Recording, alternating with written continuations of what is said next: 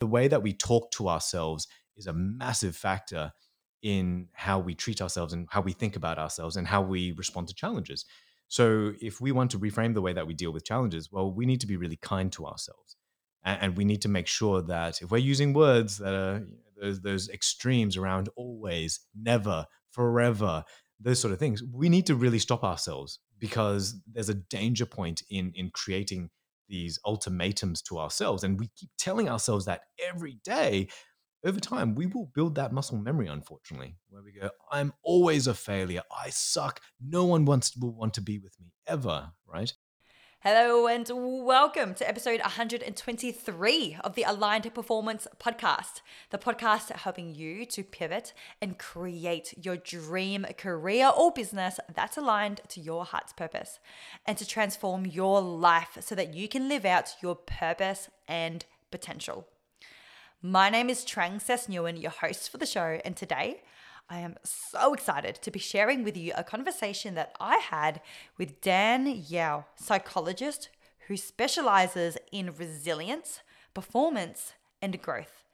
And today we are talking about how to overcome any challenges that come your way. And this is an episode that I wanted to share with you because if you've been following previous episodes, you'll know that I've personally had a big year already with a lot of ups, a lot of downs. And I released an episode last month talking about how you can turn any suboptimal situation into an ideal one. And that has been the most popular episode this year. Like, you have just gotten all around that. And I'm not surprised because all of us, in one way or another, sooner or later, are going to be met with challenges in our life, whether it is in our work, whether it's in our health, our relationships, just anything in our life that may not be going in the way that we want it to.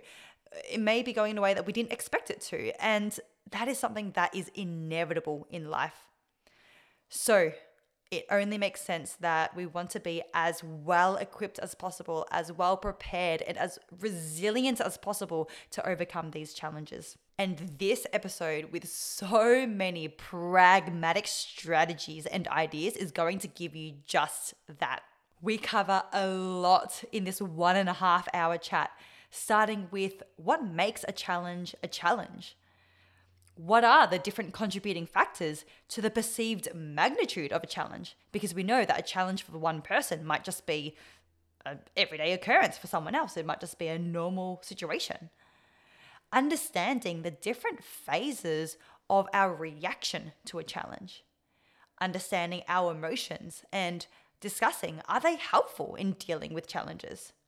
How you can become more emotionally aware and how you can reframe your challenges so that you can move past them.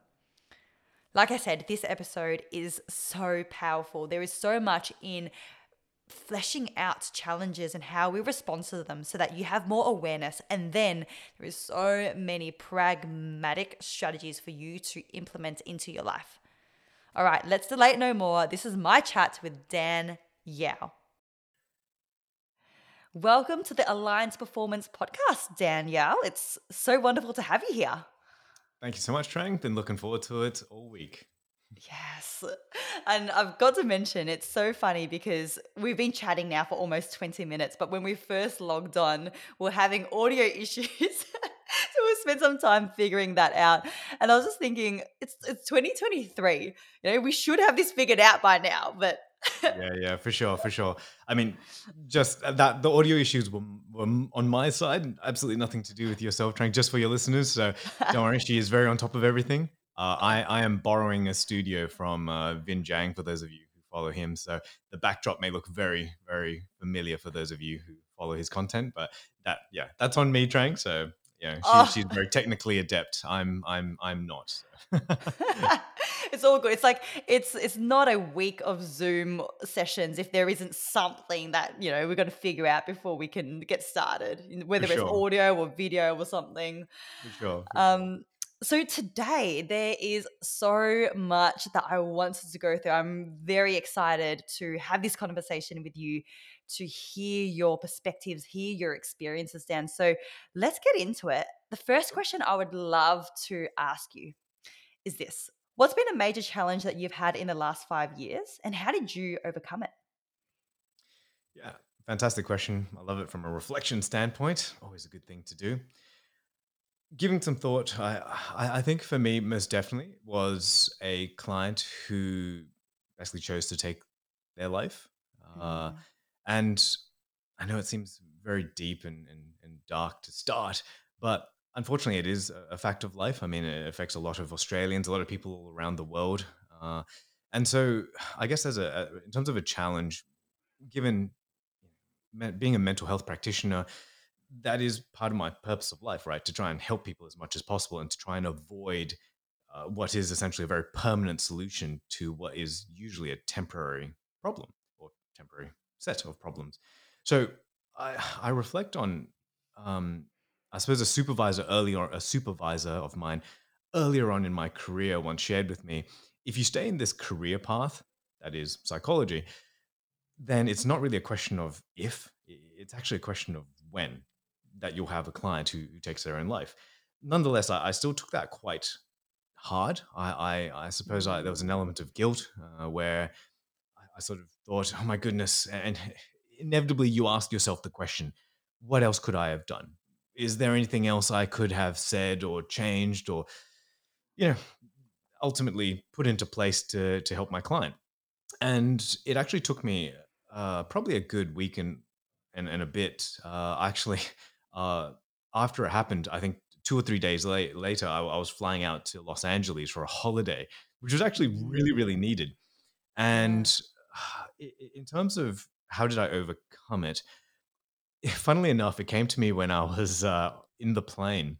So you would know when you're sitting there, you're about to, you're maybe taxiing or just before you take off.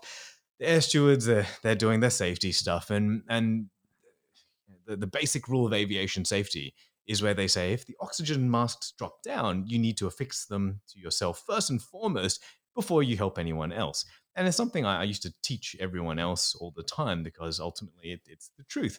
Doesn't matter if your 2 year old is on the seat next to you, ultimately, if you don't look after yourself and you pass out, you're no help to anyone, including those that you truly love. And so, with that realization, to me, I recognize that, well, I need to look after myself now. I'm in a caring profession where it's notorious for burnout because you're always giving yourself to everyone around you. And you'd be very much the same given your role in a lot of your clients' lives, Trang, where I'm sure you're always looking after other people. There's this tendency to kind of do the self-sacrificial. I will give myself up to help others, but I'm sure you've heard the phrase where you have to keep your cup full so that you can, pour yours out to everyone else. And that's what I ultimately needed to do. So this holiday was very well and just opportunistically timed. And I basically focused on myself and just looking after myself. And with time and processing, I came to the realization that sometimes you can, and again, this is something very well known in the sort of mental health space as well, is you can say and do all of the right things, and someone may still choose to go down a particular path that is what people don't want, which is sometimes taking their own lives.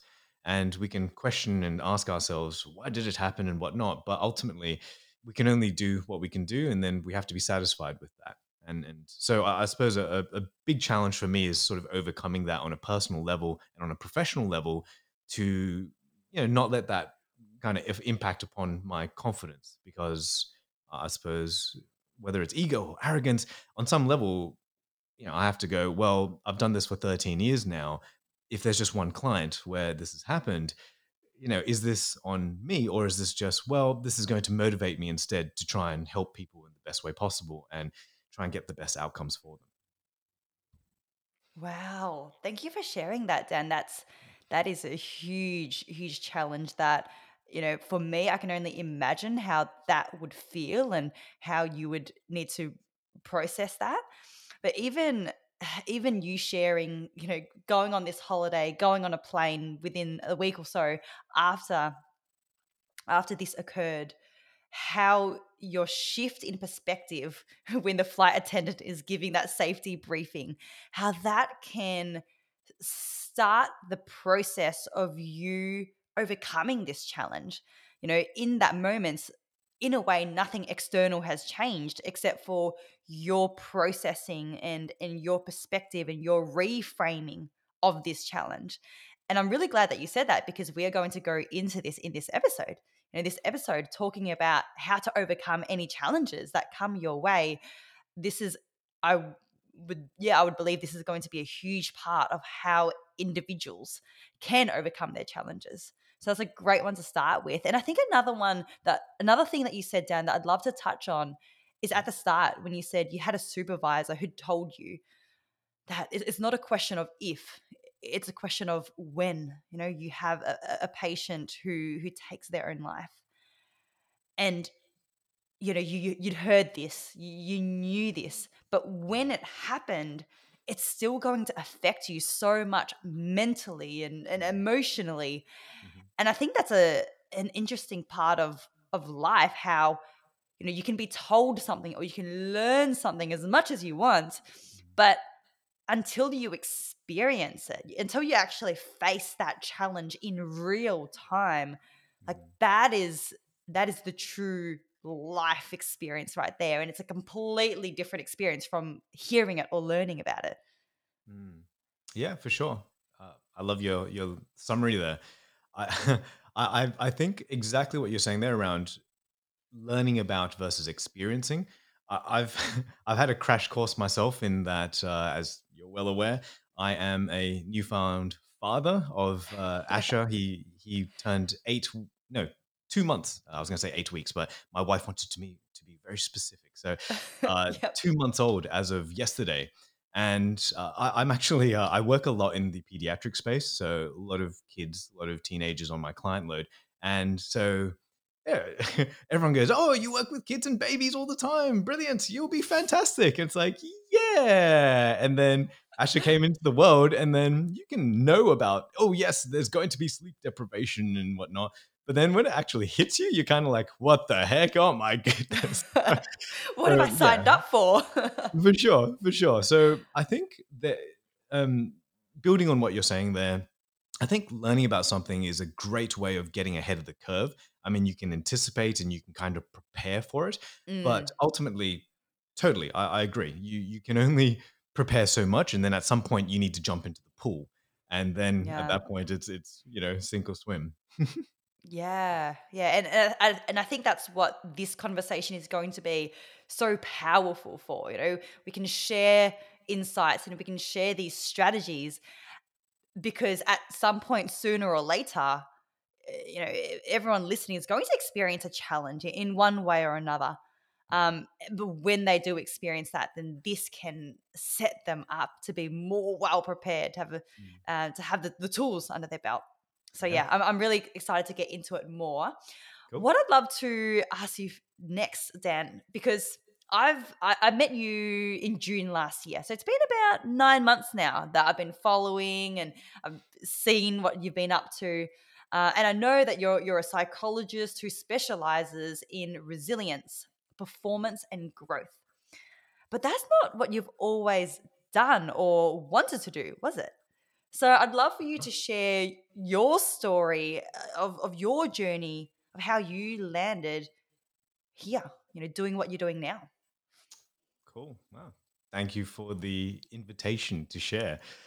So I'll start. I mean, year 12, I was actually slated, I was aiming towards becoming an accountant, of all things.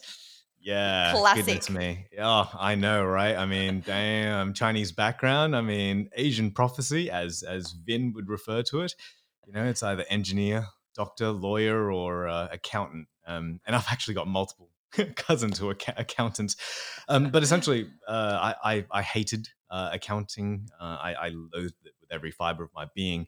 And so, yeah, ultimately, through a friend who I wanted to support at school, there was dysfunctional background there, started to go down the path of drugs and falling into the wrong crowd. And this friend of mine had so much potential, and yet I just saw them going down this dark path. So, for me, that helped to reconfigure to go. I actually want to help him out of this. And I lots of conversations over MSN chat. I don't know if you're too young for back in those days, but yeah. So I think year 12 was a turning point for me where I changed from accounting and I thought, you know what? No, I want to help people. So how can I best go about helping people? And at the same time, I used to overthink things way too much, way too much. I would try and analyze and look at every situation from 1,000 different angles, and usually end up in a place of analysis paralysis, and then not do anything about it. Uh, Mm. Key example there being dating, where I basically didn't ask any girl out because I was way too scared, and I would overthink it and go, "Oh, I'm going to look like an idiot. I won't do it." That's a separate story there. So yeah, aside from accounting, I then went down the sort of psychology pathway, and then yeah, once I got into it, I just loved it. Just learning about the way we think, how that impacts upon our behaviors, our actions, motivation. Just how do we get the most out of life, and how do we help others to optimize their experience of what happens to them, and how do we help them to overcome challenges? It just it was such a amazing watershed moment for me when I went down that path, and I basically just loved it. So yeah, from there, went through uni. I did 8 years, and so I think values is such an important part of resilience, which we can go into. But for me, a big value was I want to help people, and this is something that's very close to my heart. So yes, it's going to require an awful lot of education, but because this is something that I'm really engaged with and aligns with what I enjoy. It was still challenging, but it was something that helped me to have that resilience to get through to the other side of doing undergrad, honors, masters. I didn't bother with the PhD or doctorate like your previous guest, Dr. Lisa Lewis. So major respect to anyone who can go down the research path. For me, yeah, I just wanted to jump in and help people. So yeah, from a professional standpoint, you're absolutely correct. I started out in the forensic field. That was my master's. So I was in a maximum security prison, helping to do like basically assessments of rapists, murderers, serial killers, bikies, all those kind of interesting and fun, engaging people. So I was doing that. I used to work in the drug court as well for like drug diversion court and drug and alcohol rehab. And then after a bit, I transitioned, did a few years in like work cover, and then I sort of found one of my niche areas where I started working with kids with disabilities. So that was brain injuries, cerebral palsy, muscular dystrophy, intellectual disability, Down syndrome, all those kind of diagnoses, and I loved it, just because they're our most vulnerable population, and you just see a kid with so much potential, and they might be in a wheelchair, for example, and they just want to play basketball with their friends, and so they get down and they get depressed because they can't do what their friends want to do. And so to be able to help them to kind of overcome those kind of challenges is just such a massively fulfilling uh role that I got to take on. So yeah, did a few years of that, and then after that, I worked for South Australia Police for 5 years, and I still consult for them a little bit on the side. And that was again another different challenge where, again, we're talking about resilience. We're talking about people who are going into crisis situations every day of their lives, and something that always stands out to me is, I mean, with the September 11 attacks, people talked about emergency services personnel, where when everyone's running away from a disaster, these are the people that are Mm. running into it to try and help and save as many people as you could. Yeah. So for me, it was such a humbling experience to be able to utilize my hopefully expertise and knowledge. I shouldn't do that. I am apparently a professional, but to try and leverage again what I do to help these people so that they can help our wider community. Because ultimately, the police they help your loved ones, my loved ones, they help us, as civilians, and so for me, it yeah, a big part of my role there was doing training. So I was one of the academy trainers, if you will. They've got an entire psychological syllabus where it's all about resilience and how to overcome crisis situations and all these sort of things, which again, we can touch on with some of the stuff we're going to talk about today. And that's essentially led me to where I am today, which is essentially in private practice. I work a lot with, again, kids and teenagers with disability, but also just pretty much everyone. So, I've got one or two business CEOs, I've got police that still come to me, and I've got clients with disability and intellectual disability. So it's a nice swath, if you will, or spectrum of the community. But I like to keep it a little fresh, and just as long as it's always challenging, that's part of the game. Or I shouldn't say game. It's part of the fun, I suppose, of my profession. Yeah. You've lived multiple lifetimes as a psychologist by the sounds of it. All these different settings that I wouldn't even thought of. When I think of psychologists, I think, maybe in a hospital system or private practice, but that's really cool that you've worked in so many of these settings and developed the experience of working with different individuals from different backgrounds that gives you that breadth of the knowledge that you would have now.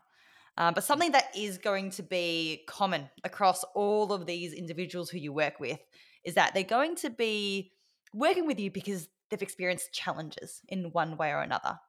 And there's a quote by Charles R. Swindoll that goes, "Life is 10% what happens to you and 90% how you react to it." And I remember when I first heard this, I loved it because it was very empowering, right? Like it puts the responsibility back to me to create a different way of seeing things. So I'd love to hear your perspective on this. Through your years of experience, how much control do you believe we have in managing the challenges that we are facing? Hmm. I love that quote, and yes, it's crossed my path before as well. I mean, before we dive into it, I mean, can you just define for me when you say challenges? How are you sort of defining that term? Mm. Yeah, that's a good question because it can be a really broad term, right? Mhm. So to me, what I mean when I talk about challenges is, well, first of all, it's going to be subjective from person to person because what's a challenge to one person might be the opposite to someone else. It might be a normal everyday occurrence for someone else. For So sure.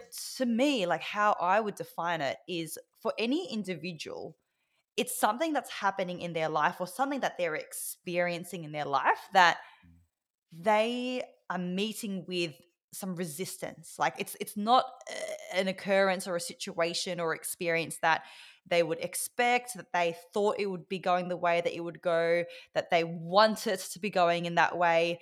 It's the opposite of what they would expect or they want or what they know. So then Mm, as a result of that, it comes up in their life as a challenge. It's something that they've got to overcome to continue moving forwards. That's how I would mm. define it. Okay. I'd be interested to hear how you would define it, Dan. Sure. I think that's yeah, it's a great way of talking about challenge. Yeah, I think thank you for defining that for me. For me, I think it's important to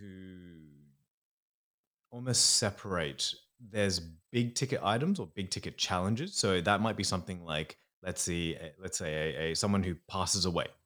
It might be getting fired from your job. It might be a relationship breakdown. Those I would consider big ticket items. And if we're talking generally here, then most people would agree. It's like, damn, okay, that's pretty full on.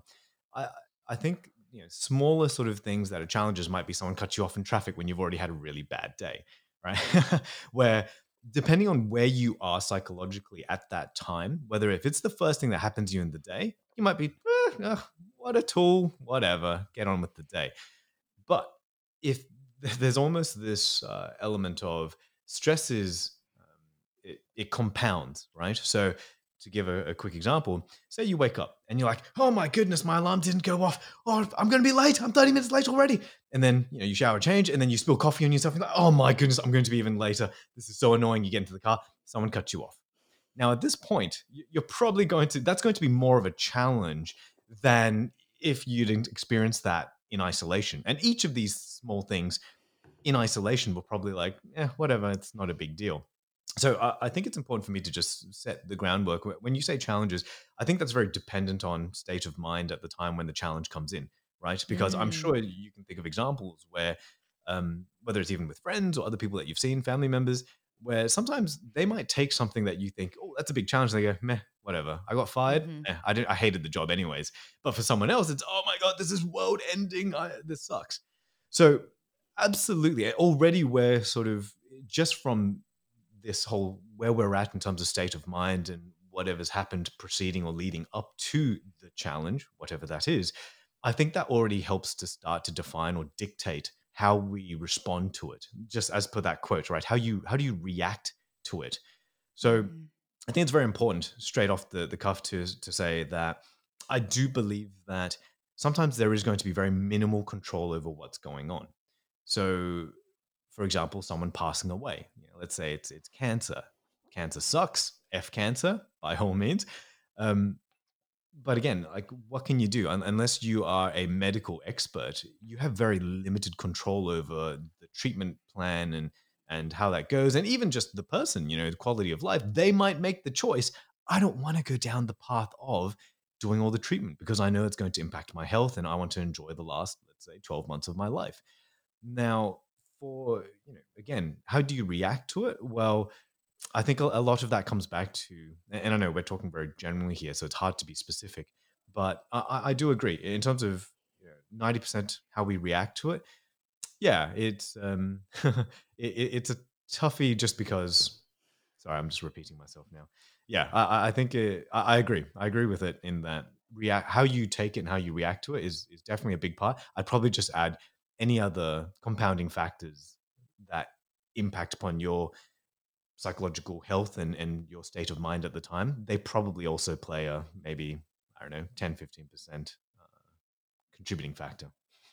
Yeah, I mean, that makes sense. I imagine that this quote, 10% versus 90%, like that's not completely a hard line in a sense. Yeah. And it more gives just the idea of the different ratios or, how much, like, the level of responsibility that we have in perceiving these challenges. Because as you say, right, if someone spills coffee on themselves one day, it might just be like, oh, this is a gotta put these pants in the washing now, Mhm. versus on another day you were already running late for work or already got cut off in traffic, then it could be like, oh, want to punch a hole through the wall or something. And that is that state of mind that you're talking about, Dan. So Mm. you mentioned that the accumulation of things in a day can lead to how we react to a challenge. What are the different what if there's anything else, like what are the different contributing factors, any other contributing factors that would that would add to the perception of a magnitude of a challenge? So for example, someone getting let go from a job and they're just like, yay, I get a holiday now for a month, versus someone else who, they're just distraught by it. What contributes to the perceived magnitude of a challenge? Hmm. I love that question. So there's a few things that come to mind. I think first and foremost, it's about how much control that person has over the actual situation. So if we're using the I got fired from my job, if you know you've done everything in your power to hold on to your job, hit your KPIs or whatever it is, then I think that that will help you to feel like, well, I didn't get fired because of me. It might have been, let's say, Silicon Valley. There's lots of tech layoffs all over the place, right? I Yeah. might be the best coder of my entire branch, but I got let go. I can then tell myself a story, whether it's true or not, that I'm still very good at what I do. And that's not the reason I got fired. It was because of external factors like layoffs, et cetera, et cetera. I can't control those things. So therefore, I don't feel as bad about it, right? So I think it's very much around how much control you have.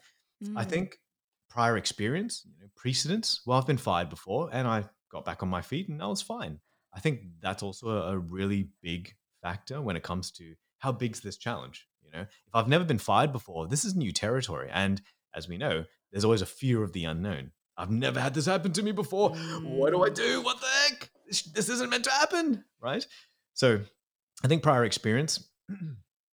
I think also just personal factors. And I mean, self esteem, self confidence. If you've got someone who's very low in self confidence and they're like, oh, I don't know if I do a good job or I feel like I'm really bad at what I do, then it's easier to almost personalize and sort of internalize the blame around whatever's gone wrong. And we can talk about this in a little bit as well. But I think, yeah, those personal factors, there are people who are going to, through maybe their upbringing, there's the concept of learned helplessness, where it's where it's kind of like, well, it doesn't matter what I do. Why am I even trying? There's no point. I got fired even though I gave it my best. So why should I even work? Maybe I should go on to welfare because I'll just get fired again later, right? That kind of internalized mindset. I mean, I'm sure there are people out there who do have that, but at the same time, there's also the other end of the spectrum who people go, "No, I got fired. I need to find a better job. This is an opportunity for me to grow as a human being, to find somewhere who's going to appreciate my skills and my talent and nurture me, all that sort of stuff." So then it doesn't become a challenge per se. It doesn't become, oh, this is a way of almost having a scathing indictment on myself as a human being. It then becomes an opportunity to go, well, what else is out there? What opportunities await, and how can I get there? Right. So I think those are probably the three things. How much control, prior experience, and then yeah, just personal factors. Yes, a lot of moving parts that play a role in this. Yeah, interesting. And on the topic of we're using getting let go from a job as an example. Well, what I can share, and I have spoken about this before, is I have been let go from a job before. And when I think back to my reaction to that, I remember, when I was having that meeting with my boss at the time, Mm, it was the end of a probation period. And, I wasn't really sure what direction it was going to go. And then when she did finally say, I can't remember exactly what she said, but this is not working out. We're not going to continue with this. This is your last day of work. I mm, remember I just had this huge stomach drop feeling. Like I mm, just felt like my world was crashing down. I started crying straight away. And I know this sounds, it was very dramatic at the time. And, oh, I had all these emotions coming up, right? So, mm, when I left, I drove home. I was crying in the car. I was crying mm, that night. I was like, mm, what am I going to tell my parents? Because at the time I was only like 21, 22. I was still living at home with my parents. What am mm, I going to tell my Vietnamese parents who've put their whole lives into sending me to a good school, sending me to uni, and I've got let go from my job. And I just, yeah, it was just, I didn't know how to, it was just all coming out. But then I remember the very next day, as soon as mhm, I woke up feeling completely different mm, because at that time I was also running a part-time business. And that next morning when I woke up, I was like, I'm free. Like mm, I have all this free time now. I'm mhm, on permanent holidays now. I can mm, now work on my business and go all in on that. mm, So my feelings about this challenge, it switched pretty quickly. So what I'd be interested to hear from you is what are the different phases of a reaction to a challenge? Because I imagine that there's like the almost survival instincts reaction at the start, and then maybe the logical brain kicks in because that's what happened to me. The next morning I started to process it more and I started to think a little bit differently. Yeah, what are the different phases? Different phases. I mean, first, thank you for sharing vulnerability with that story. I mean, I would probably break down into tears if that happened to me as well. I think that's always an awful feeling to be let go or to not have a probation period renewed. So it's awesome to hear though how how you took that within 24 hours. You were able to Mm. reframe and go with that. Oh, it was actually, in hindsight now, because that was a long time ago, it was one of the best things that could have happened. It opened up so many doors, and Mm. it's the only reason why I am here where I am today, doing what I love for work. So yeah. Oh, for sure. Proof's in the pudding, right? I mean, damn, look at what you've built already. So, absolutely. I think that's that's super cool. I love where you're at right now, Trang, and it's nice for you to reflect back and look at that point of pain as now a point of growth, right? Or a point of opportunity that may not have opened up otherwise if you because if you'd gotten the job, I mean, who's to say would you still be here or would you still be working, 9 to 5, sort of for someone else or whatever. Yeah. To answer your question in terms of different phases, I don't know if I mean I'm not aware in terms of like Yeah, in my experience, I don't know if there are specific phases that people go through in response to a challenge. If it's an emotional challenge, emotionally charged challenge. So, for example, relationships, right? Someone says something nasty to me. It could be a best friend who I've known for years, and they betray me somehow, right? And I don't know, they steal money from me, let's say, right? I think emotionally, there's going to be an emotional reaction that I would say absolutely. That's a very normal thing. I wouldn't look to discount that in any way, and I think it's important to have that validated in some way, right? So if you're experiencing some form of challenge that is emotionally draining, that is very powerfully emotional, then it's very natural to have that emotional response. That's just how we humans are configured.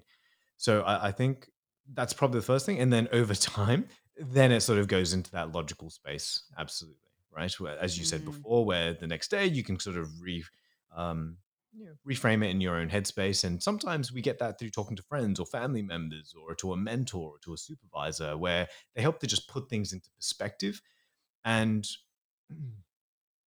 I suppose the way I think of it is how brain wise we've got logic and we've got emotion, and both don't generally operate at the same time. They can by all means, but if something hits us really emotionally, our emotional core goes through the roof and our logical core tends to drop. So Mm. unfortunately what that means is if we respond while things are super emotional, usually there's that whole I can't remember saying about don't write a letter when you're angry because you will just unload, right? But then you give Yep. it time and you chill out, and then suddenly you go, "Oh, okay, maybe I can see things a little bit better from their perspective. Maybe I'm overreacting a little bit here." So I think from an emotional standpoint, that yeah, phases wise, I'd probably say, yeah, there's going to be some sort of emotional reaction. And hopefully over time, and this can be helped through talking to other people who you trust, that will eventually give way to an element of logic coming into it.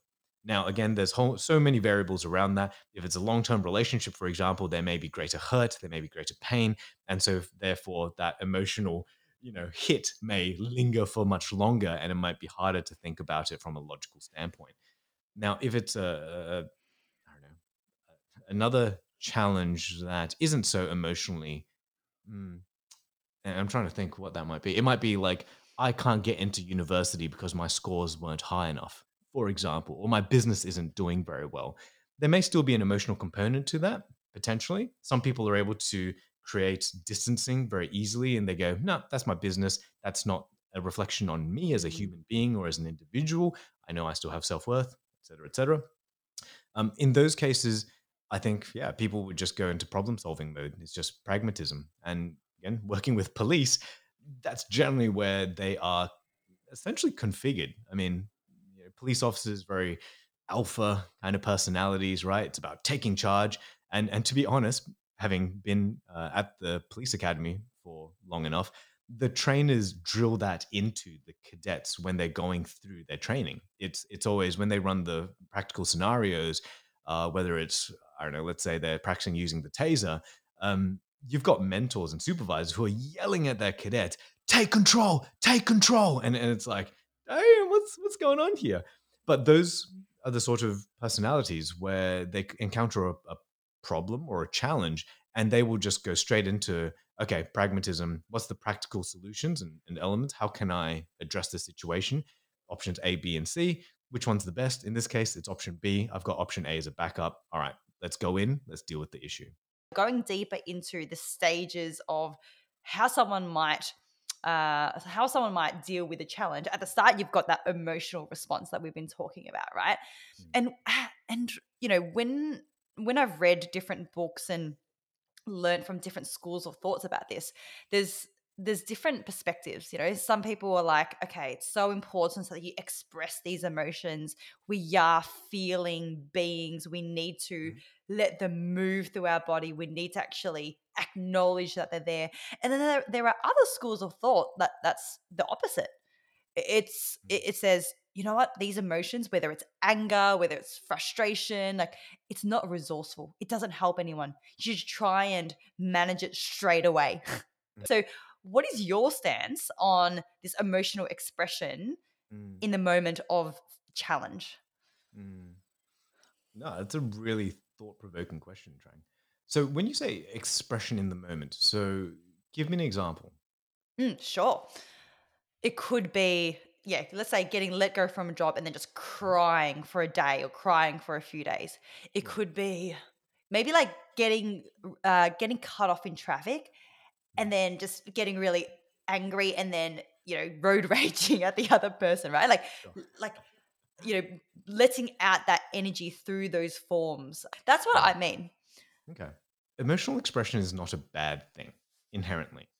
I think, as you said, humans, we are emotional creatures. And if we try to suppress that, the interesting thing is, as much as we think we're suppressing it, it comes out just in different ways. So I Mm. might not yell at you. So, for example, I'm working with a couple at the moment where they go, I'm not being angry. I'm not being angry. But that oozes out of their pores through resentment, through other small things where, whether it's a shift in tone. Well, I don't want to do that.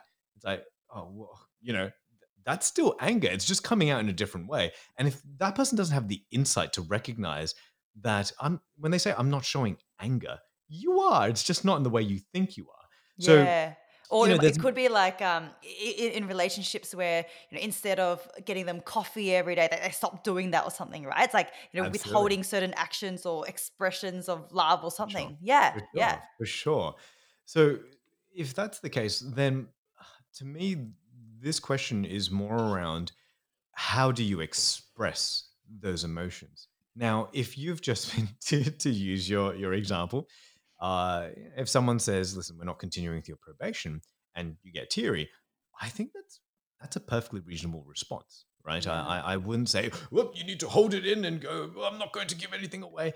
If you want to and you need to, then if you need to excuse yourself, by all means. I don't think there's anything wrong with that.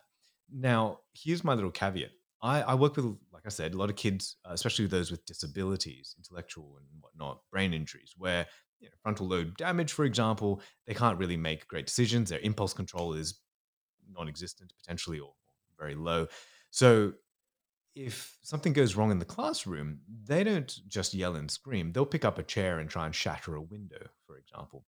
So for me, a lot of what I do is about that emotional regulation, right? We need to recognize, oh, I'm Mm. really angry. So that's the first step. If you can notice you're feeling something, then you can do something about it. And I think, again, that question around, you know, what do you think about this? I think it's okay to express yourself, but it's how do you go about doing it? Is it going to be, for lack of a better term, socially appropriate?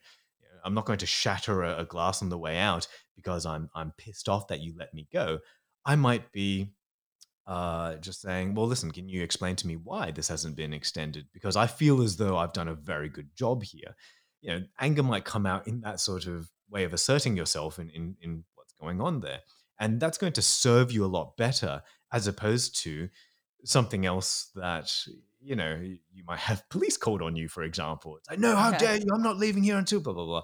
So in terms of emotional expression, I think it's just more around what's the function of that? If you want to show the other person you're angry, well, there are ways to go about doing that without necessarily causing a scene or, having police called. And I know I'm talking about the far end of the spectrum here. Mm. But being sad, it's perfectly reasonable to be upset and to cry and whatnot. But if you start to go full histrionic, where you're like, "Oh my goodness," and you start throwing things, "Oh, I can't believe you've done this to me," and then you start looking at, "Oh my goodness, okay, now this is getting out of control, right?" And it doesn't serve you in any way.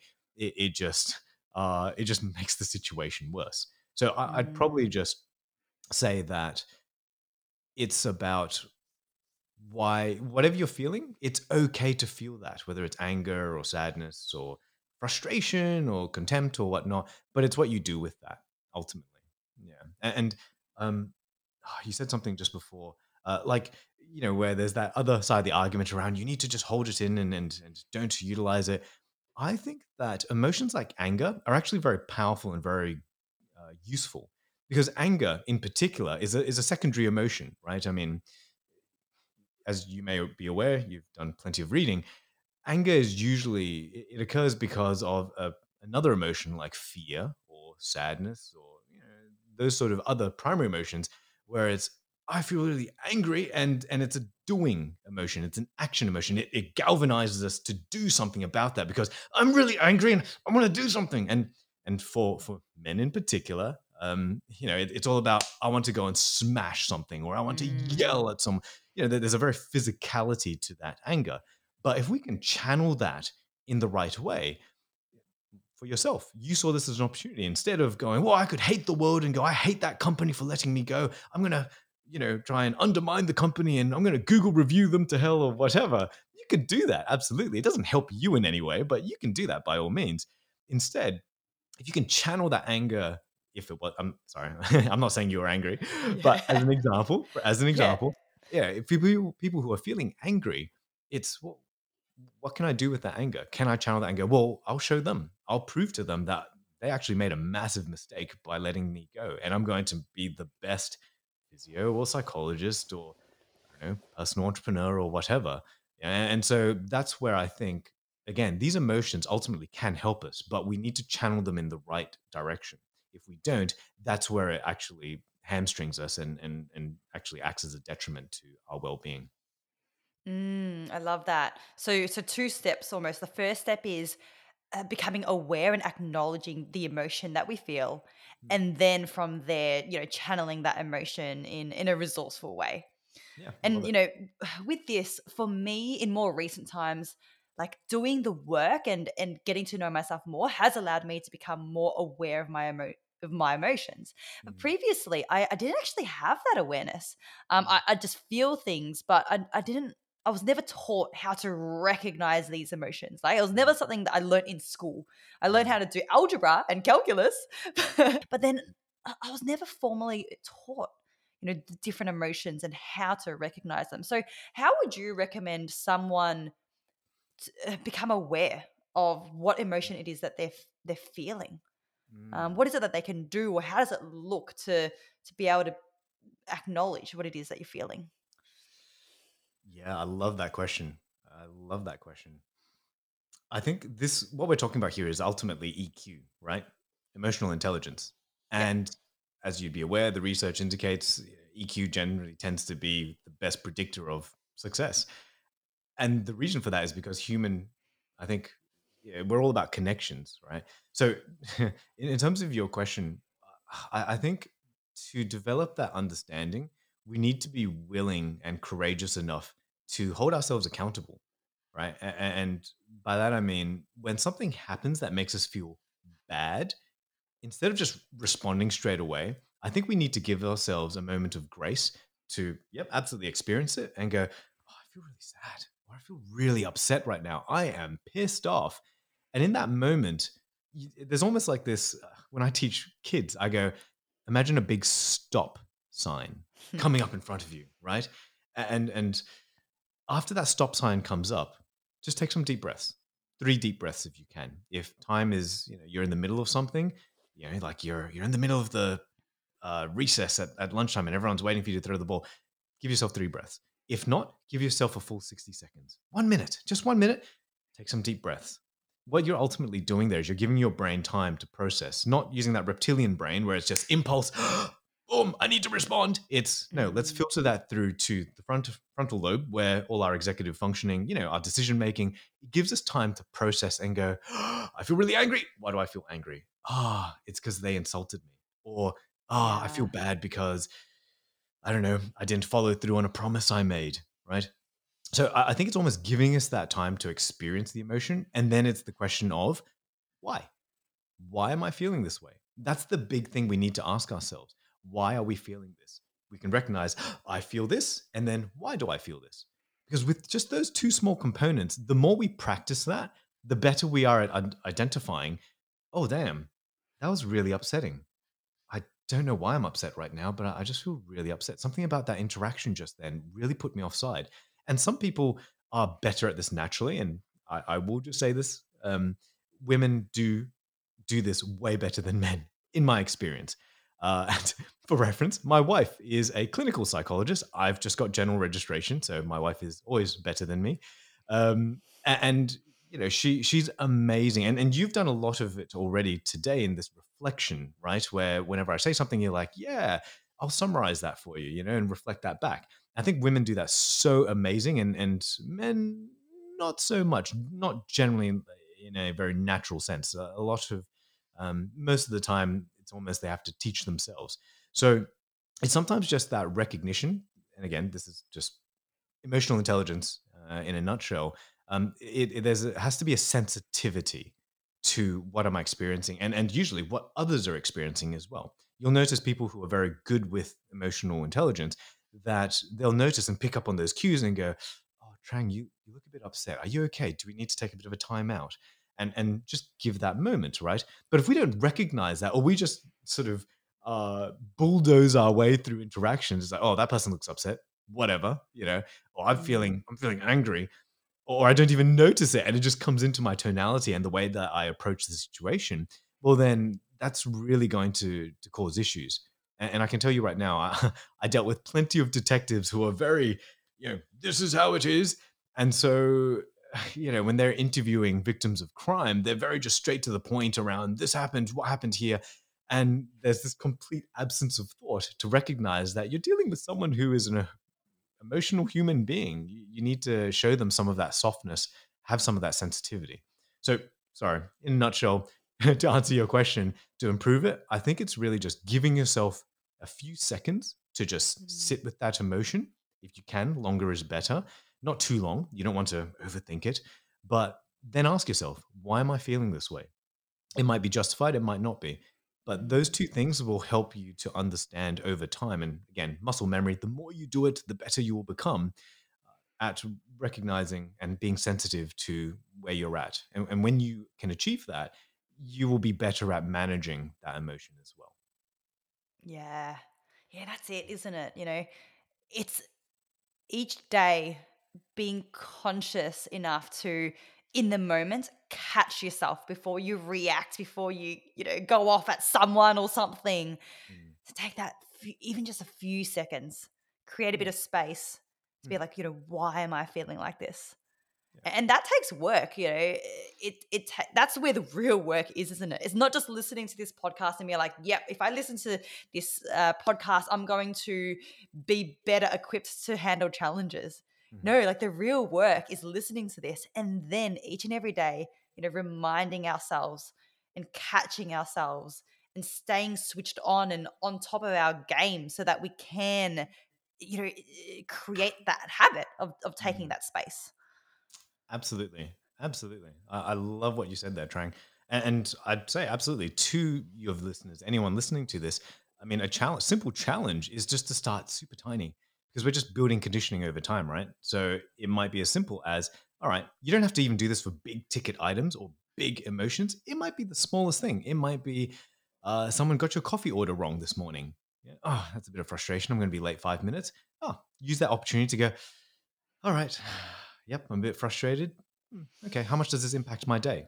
Why am I frustrated? Oh, because I'm going to be late and I've got other things going on today. Oh, but when I think about it, 5 minutes, it ain't going to kill me, right? And just do that once a day. If you can do that for one time a day, over time, this will just become part of your psychological makeup. And before you know it, you'll be able to do that for bigger ticket items as well. So just once a day. It doesn't have to be throughout the entire day. And as you would know, someone who coaches people and tries to help your clients to perform as best they can, we know that these things don't come easily or readily available straight off the cuff. So we need to develop that over time. That whole atomic habits, James Clear kind of way of looking at it. So even once a day, brilliant, right? Don't put that pressure on yourself to have to do it in and out the entire day for the next 5 months. It's just once a day. You do it once, brilliant, well done. If you can do it again, damn, bonus, well done, and just go from there. Yeah, nice. As you were talking before, I was thinking back to the time where I used to do a lot of road cycling, and I was Mm, so guilty of, well, being the road cyclist, getting road rage from drivers, right? Being someone who causes a delay in someone else by 2 seconds. It's a very rough thing to experience, and I mm, would get road rage by drivers, and I used to always react back. Like if mm, they yelled something out to me, like, "Oi, move left," or get mm, off the road or something, that I would yell something back so quickly. But mm, then, you know, when I got home and had a shower and reflected, it's like, what was the point of yelling back? Like the driver's raging, maybe because they've dealt with crap in their day. They've had a really hard, stressful week. Like, it's not about me. Mm-hmm. It's about them. And then that reframed how I saw the entire situation. Mm, And instead of feeling angry at the person, now I just felt love for them. mm, Like I felt sorry for them. Like, what's going on in their life that makes them so angry at a cyclist that they have to yell, like roll down their window and yell at them, right? yeah, wow. So reframing is something that we've spoken about throughout this episode. It changes how we feel about a challenge, right? Like, Mm, you are hopping onto that plane, hearing that safety briefing from the flight attendant, and seeing how uh, you have to look after yourself first. That's, in a way, reframing how you see the scenario. So, yeah. what recommendations do you have on how people can reframe challenges that they face so that they can Mm, move from that emotional phase to more that logical, progressive stage? mm. Okay. Great questions, by the way. Love it. You've done your homework. And also, I just need to call out. I think you demonstrated a really powerful skill just before when you're talking about being a cyclist, people being a pain, so to speak, in the posterior, and being nasty and whatnot. And for you to be able to still show love to people like that, because it can be very difficult. I think you're demonstrating empathy there. That's what I'm hearing from you. You're actually putting Mm, yourself into their shoes and going, damn, did I don't know their partner break up with them this morning? That's why they're in such a bad mood, or for something that's it's not really going to impact on either of our lives, but they're still taking the time to shout abuse, right? So for you to still be able to do that, I think it's a very powerful, some would argue a superpower, right? mm, And unfortunately, I don't think it's something that enough people exercise these days. So just wanted to call that out. I think mm, it's something very important in this day and age. Um, so, in terms of your question, how do we reframe? There's a few considerations, I think, when it comes to dealing with challenges. So, I'll probably just three come to mind straight off the cuff. First is Martin Seligman, who you may have heard of. He's a big proponent of the positive psychology movement. Does work with the American military and whatnot. Multiple books out there. I should highly recommend. There's one called Flourish in particular.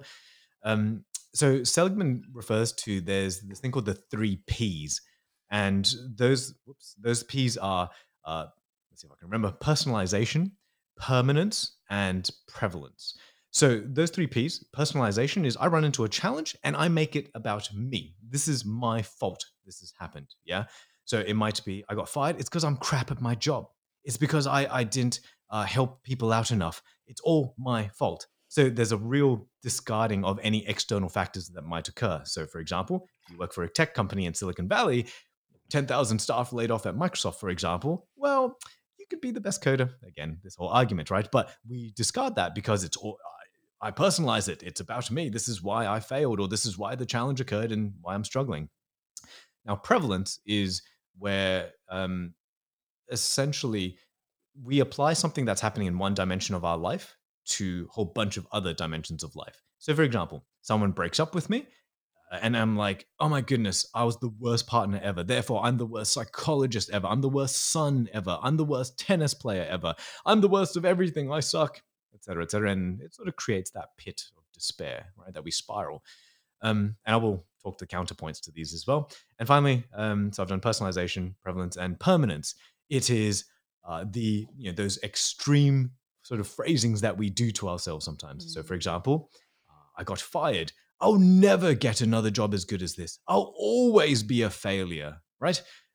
Relationships. I'll never have a partner as amazing as that. I'll be single forever. All those sort of things. When that ain't the case. It's yes, it's a challenge. It's for this period. It's painful and it sucks, but no, it is not permanent. It's not always entirely singularly your fault, and no, you don't suck across all dimensions of your life. It's just it sucks right now for this particular dimension of your life. So, in terms of reframing, I think what's very important is we make sure that we're very mindful that if we're doing these things to ourselves, that we provide the counterpoints. So if they're personalizing it, hey, there might be other factors that are contributing to what happened here, right? So um, relationship breakdowns are a very big one. Sometimes it's, I should have shown them more love. I should have done this. I should have done that. But sometimes it's just a bad match. Personality wise, just people don't get along because their values aren't in line. I've got a client now who I can straight away think of, and this happens often, where they didn't discuss whether or not they wanted kids. So now they're getting engaged, and suddenly they're recognizing one wants kids, the other does not. And so it's kind of this, the values are opposing sides, and they still care for each other, but they just can't find, yeah, this model middle ground.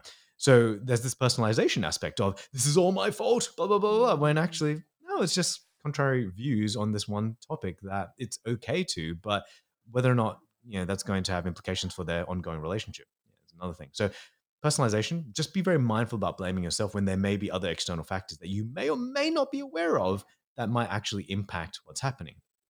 Prevalence, again, it's about, well, what domain of life is this occurring in, right? If I have a bad day at the tennis courts, I don't go around going, I'm the worst psychologist ever because I lost a match that I should have won. I'm not suddenly a bad partner or a bad person intrinsically. It's just that, well, I had a bad day at the office. And so what do so I can take comfort and confidence that as a husband, as a father, hopefully, as a friend, as a psychologist, as whatever else, that I'm still a good person. I'm still very good at what I do.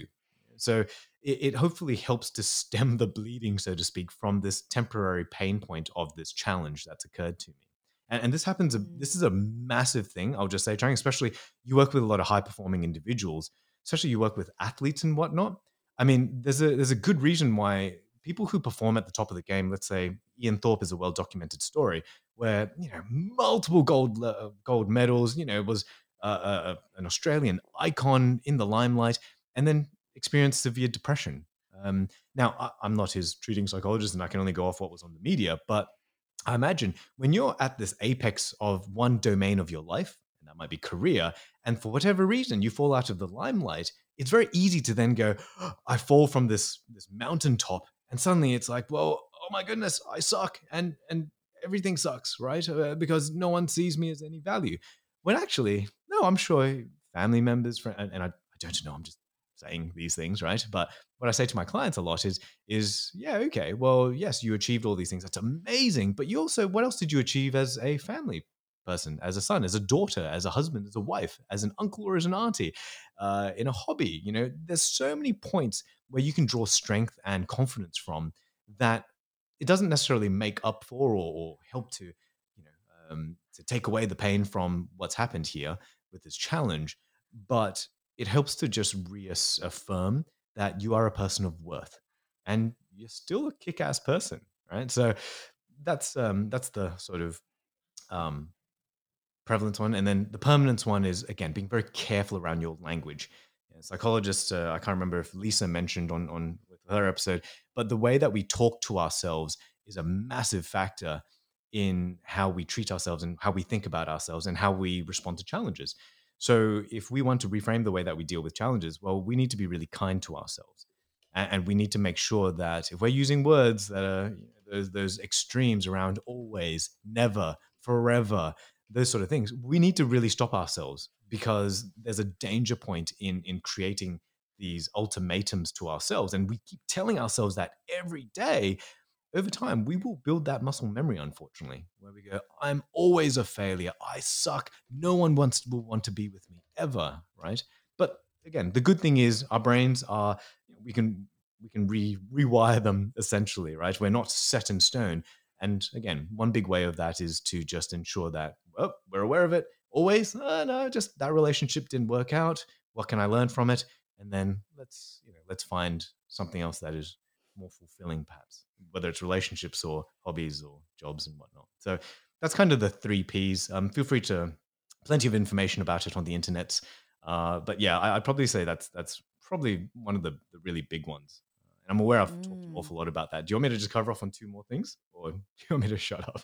Yeah, no, go for it. This is great. This is so tangible, so practical. So this is going to help so many people. Oh, well, that's awesome. Hopefully. I'll cover these real quick. Actually, one of them I've already sort of touched on, but I think strength focus, yeah, which I've sort of talked about a little bit there with the three Ps. But I think people forget about what they have in their sort of toolbox sometimes. And by that, I mean, I'll give an example. I had a kid who had cerebral palsy, and he was a paraplegic. So he was in a wheelchair.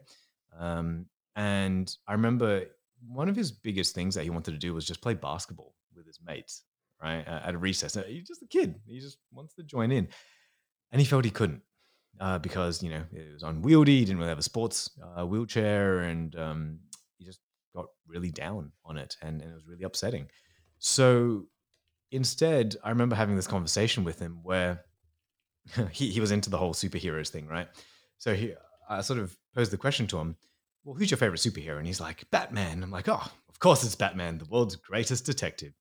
I'm like, why not Superman? He's like, nah, I like Batman. I'm like, okay, cool, cool. So I said, well, what do you like about Batman? He's like, he's really smart. He's got all these cool gadgets. He's rich as well. I mean, brilliant. I was like, but Superman, he can shoot lasers out of his eyes. He can fly. Batman can't fly.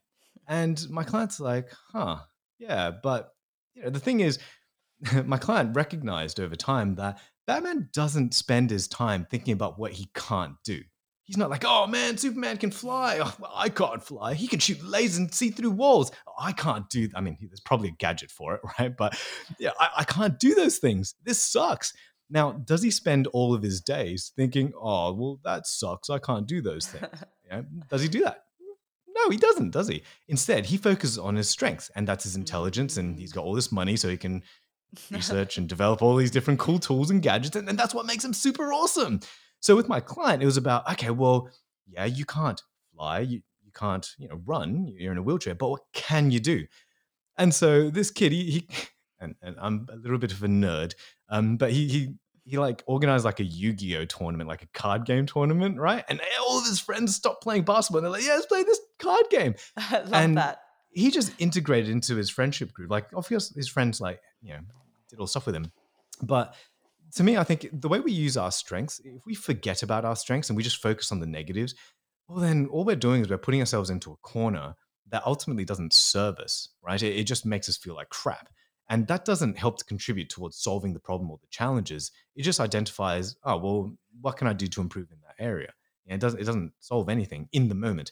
So I think a Mm. strengths focus is super critical. And it's something that coaches, psychologists, mental health professionals, we need to work off those strengths because it gives a client a sense of self satisfaction when it's not me pulling them out of a hole. They're doing it themselves. They're climbing out, right? I just identify things that they've already got in their repertoire. And if they don't have it, how can they go about obtaining them or learning them? Yeah. So Mm. strengths focus, I think, is super critical. And the last thing is Carol Dweck. She talks a lot about growth mindset. So for any of your, very popular book. I'm sure plenty of people you've most likely read it as well. But yeah, I think having a growth mindset is super critical as well in terms of dealing with challenges. And of course, just the quick abridged version is fixed mindset is where we just kind of go, well, I'm good at these things. I'm just going to stay this. I'm not going to venture out of where I'm at, right? I'm good. I won't challenge myself because challenging myself and getting things wrongs means I look like an idiot or I don't look competent. So therefore, I won't venture out of that. As opposed to growth mindset is more looking at challenges as opportunities to learn. And it's like, oh, I'm actually looking forward to something that might be challenging because if I learn from it, I become stronger, I become better, and that applies to if you look up her book. So it's Carol Dweck, Dweck. It's a fantastic read. To be honest, you could probably just read one of the chapters because she then applies her concept to like business, to relationships, to hobbies, and just everything. You don't need to read the entire book. Seriously, just read one chapter. You'll get the gist of it very quickly. Uh, but I think it's adopting that kind of mindset of where challenges aren't bad things, and it's just opportunities for us to grow. And for me, I like to just use that analogy of being at the gym. You have to appreciate that it's going to hurt, when you're trying to build muscle, And when you start, it's definitely going to be hard and challenging. But the more you do it, the more you get used to it, your body conditions, and over time, that challenge, 6 months later, will be like, what the heck? That's not even an issue anymore, right? And you might look forward to getting in there to hit new PBs on squats or I don't hit the gym, obviously. So whatever it is, right? Bench press, is Yeah. that a thing? Yeah, Yeah. you'd know much better than I would. But yeah, adopting a growth mindset, I think, is super critical in terms of reframing our perception of dealing with challenges. Mm, those are great, Dan. Thank you for sharing. Because what I love about these strategies is they can be implemented in the moment, right? So if you've had a challenging day, you could that very night go home, do this in the context of that challenge that you've experienced. But these are also things that you can do as an ongoing practice to develop your overall resilience to challenges. So, for example, what you were saying about like where your focus goes, like what you focus on, right? It reminds me of that saying that Tony Robbins always says, where your focus goes, energy flows. So Mm, focusing on your strengths versus focusing on your weaknesses, right? mm, Batman focusing on his gadgets versus his inability to shoot lasers out of his eyes. absolutely. I love Like that. that is something that we can do in the moment, but we could also do on a daily or weekly basis. Like we can sit down with a journal. You mentioned, Dan, before we started recording that you were just journaling this morning. We can journal on a regular basis. What are our strengths? Mm, What makes us so great. We mm, can toot our own horn, but we do that regularly enough, and we start to have more of that self-esteem, more of that confidence, which you mentioned early on in this episode is one of the contributing factors that increases our ability to overcome challenges or to manage them. And same with the growth mindset thing. Like that's an ongoing work in progress, working on our mm. mind. And as David Goggins would say it, callousing our mind, right? Like Yeah, absolutely. building a thicker brain meninges or whatever it is. Like, Yeah, yeah. I'm not into the neuropsych side of things, so yeah, yeah. Yeah, I yeah. totally agree. For sure. I love that. Yeah. I totally agree with you with the Tony Robbins quote, for sure, for sure. I think and that's half the battle, drawing attention to it when we're living in a world where there's so much stimuli and there's so many distractors and things we need to address. It's easy to lose sight of what these are things that sometimes we take for granted, just Mm, our strength, to be able to leverage our strengths. So, as you said, I mean, journaling, I'm getting better at doing it.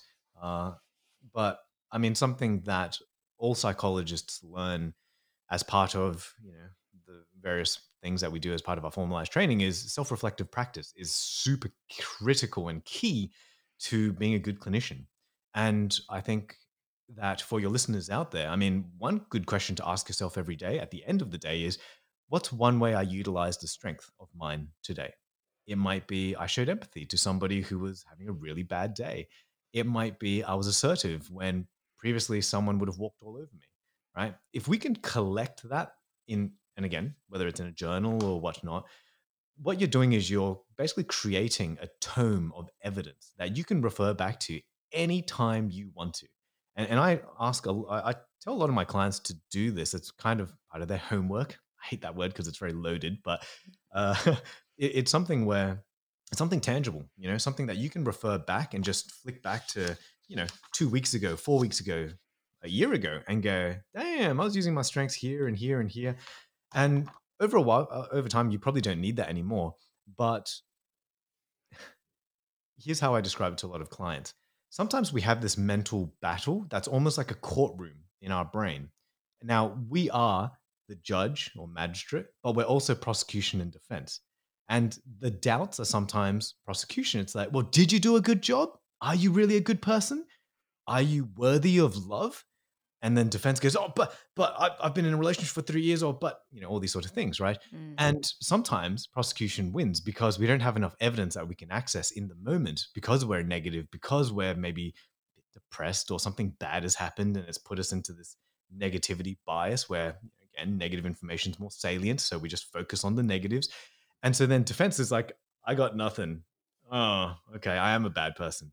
But if you're able to journal and it's not a dear diary today, it doesn't have to be that. It could be as simple as today, I was really proud of myself. I did X. Today, my strength that I utilized was X. You've now got evidence that defense can come and go, Your Honor, I don't know why it's sort of turning American, but you can just, give that to yourself and go, no, I'm a super awesome person. I'm actually a really generous person here. And that person who said, I'm really stingy. Well, I treated my friends to dinner the other week. I did this for my parents, blah, blah, blah, blah, blah.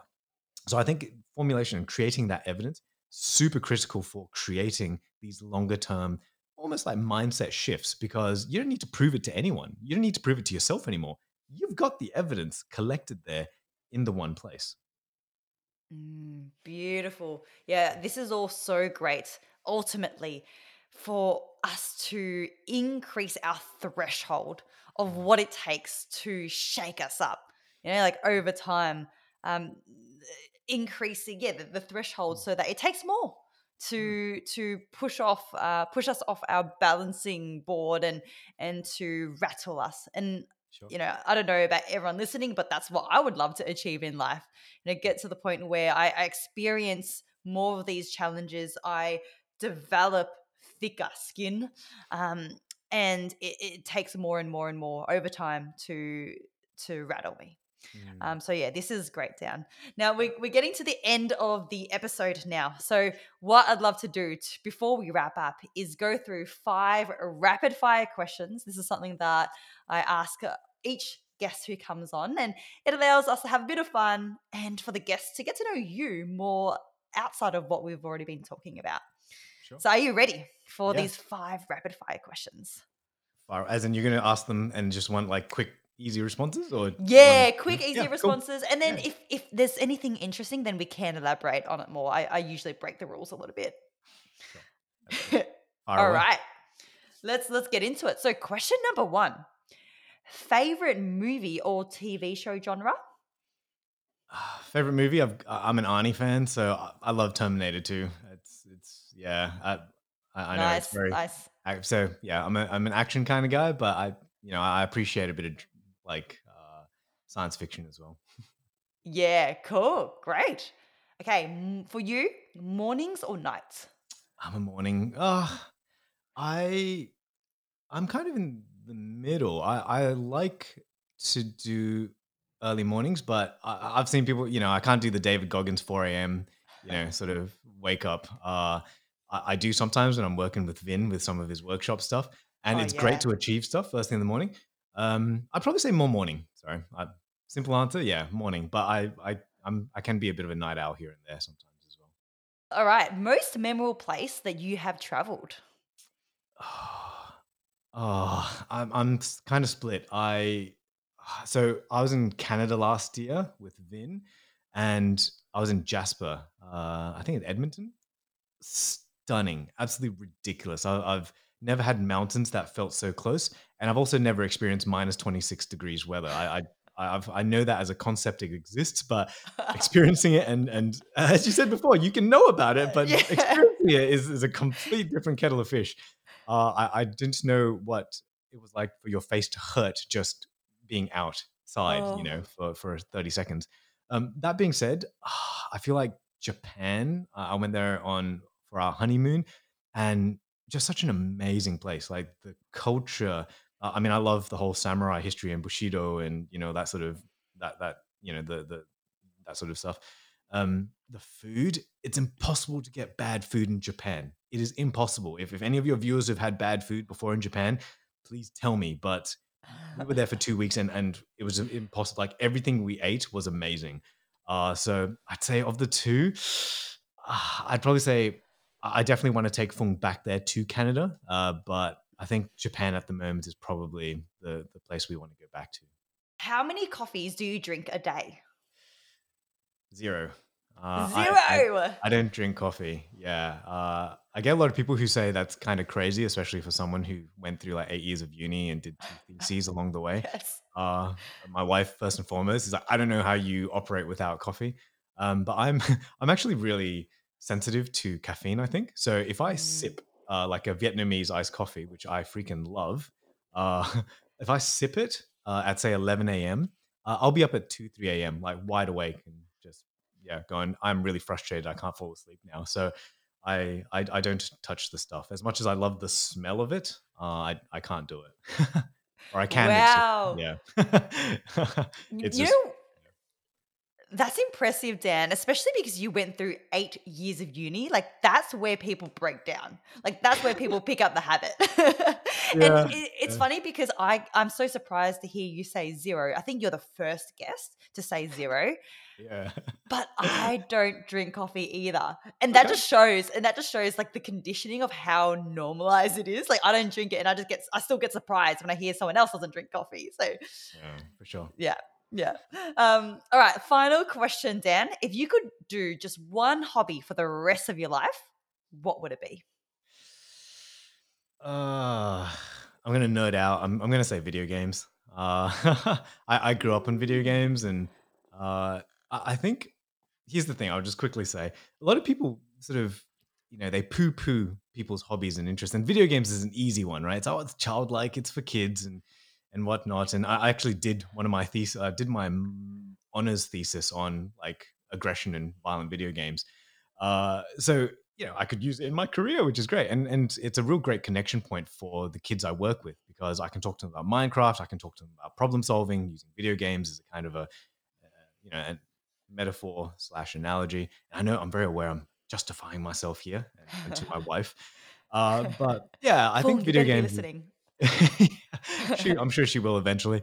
I think, yeah, video games is something that I play tennis a lot as well, but I've had to give that up more just temporarily, just because helping out Fung with little Asher. But yeah, video games I think is just a nice way of just decompressing, and it's my opportunity to chill out and disengage from reality and just like be a I don't know secret agent, and go around and solve mysteries or do whatever. So yeah, video games is kind of my nerd thing. So Yeah, cool. Ah, well, Dan, we've been chatting now for almost an hour and a half. oof, We didn't even get through all the questions that I had because you've just shared so much incredible value and some really tangible things that people can implement. So thank you so much for coming onto the show, Dan, sharing your experience. For anyone who wants to know more about you, who wants to get in touch with you, maybe work with you, where's the best place for them to find you? sure. Thank you for the kind words. I'm trying to get better at receiving, praise and whatnot. So thank you. It's very, very kind of you. In terms of getting in touch with me, so I've got a website. It's just danielyeow.com.au. My last name is Yankee Echo Oscar Whiskey, so it's Yeow. I've got an Instagram. I only started it only about 9 months ago. I've stayed away from social media for like the last, I don't know, 10 years, just because when I was working in prison, you kind of Mm. didn't want people from freedom of information to come looking for you, especially if you wrote reports on them. So I'm back in there. So my handle, I think it is just at DZYEOW. And I just try to put out 3 videos a week. I just talk about a variety of different things. And ultimately, it's just for people to just give some thought and hopefully improve their lives, even if it's just by 1%. So, yeah, if people want to DM me or send me an email or whatnot, they can go through my website or just through Instagram. And yeah, if anyone has questions or comments or queries, anything like that, I'm always willing to hear and listen to other people because, sometimes I know psychology tends to be, I mean, it's an extremely broad kind of profession, and I think that people are just wanting to live a great life ultimately. So if I can contribute in some way, I mean, that's what my life's purpose has been for the last 13 years. And if I can help them in some way, I'm always happy to receive messages and respond. So thanks so much for the opportunity to be on your podcast as well. I really appreciate it, Trang. Yeah, it's been fun. Mm. Yeah. Such a pleasure. Yeah, so I'll put all of your details in the podcast description. Once again, Dan, thank you so much for coming onto the show. I've loved every minute of this chat. Oh, So yeah, thank you. Oh, wow. What a jam packed episode that was. I learned so much from that conversation, and I really hope that you did too. I hope that you were able to expand your awareness on how challenges work and your role in interacting with these challenges, and then gaining the resources to rise up and overcome any challenges that come your way. If you enjoyed this episode and if you are enjoying the podcast overall, I would love it if you had a moment to hop onto Apple Podcasts, leave an honest review and rating. One of my focuses for this year is to expand the podcast to reach more souls on this planet, because the feedback that I do get from listeners is always so beautiful. It's crazy how these episodes, they can touch you, they can inspire you, they can give you the resources to make actual changes in your life trajectory. And I would love for more people to be able to be gifted with this. All right, once again, thank you so much for being part of this community. Thank you so much for supporting the podcast and supporting me and doing what I love. I hope that you have a beautiful one. Keep showing up as your highest self, and I'll see you in the next episode.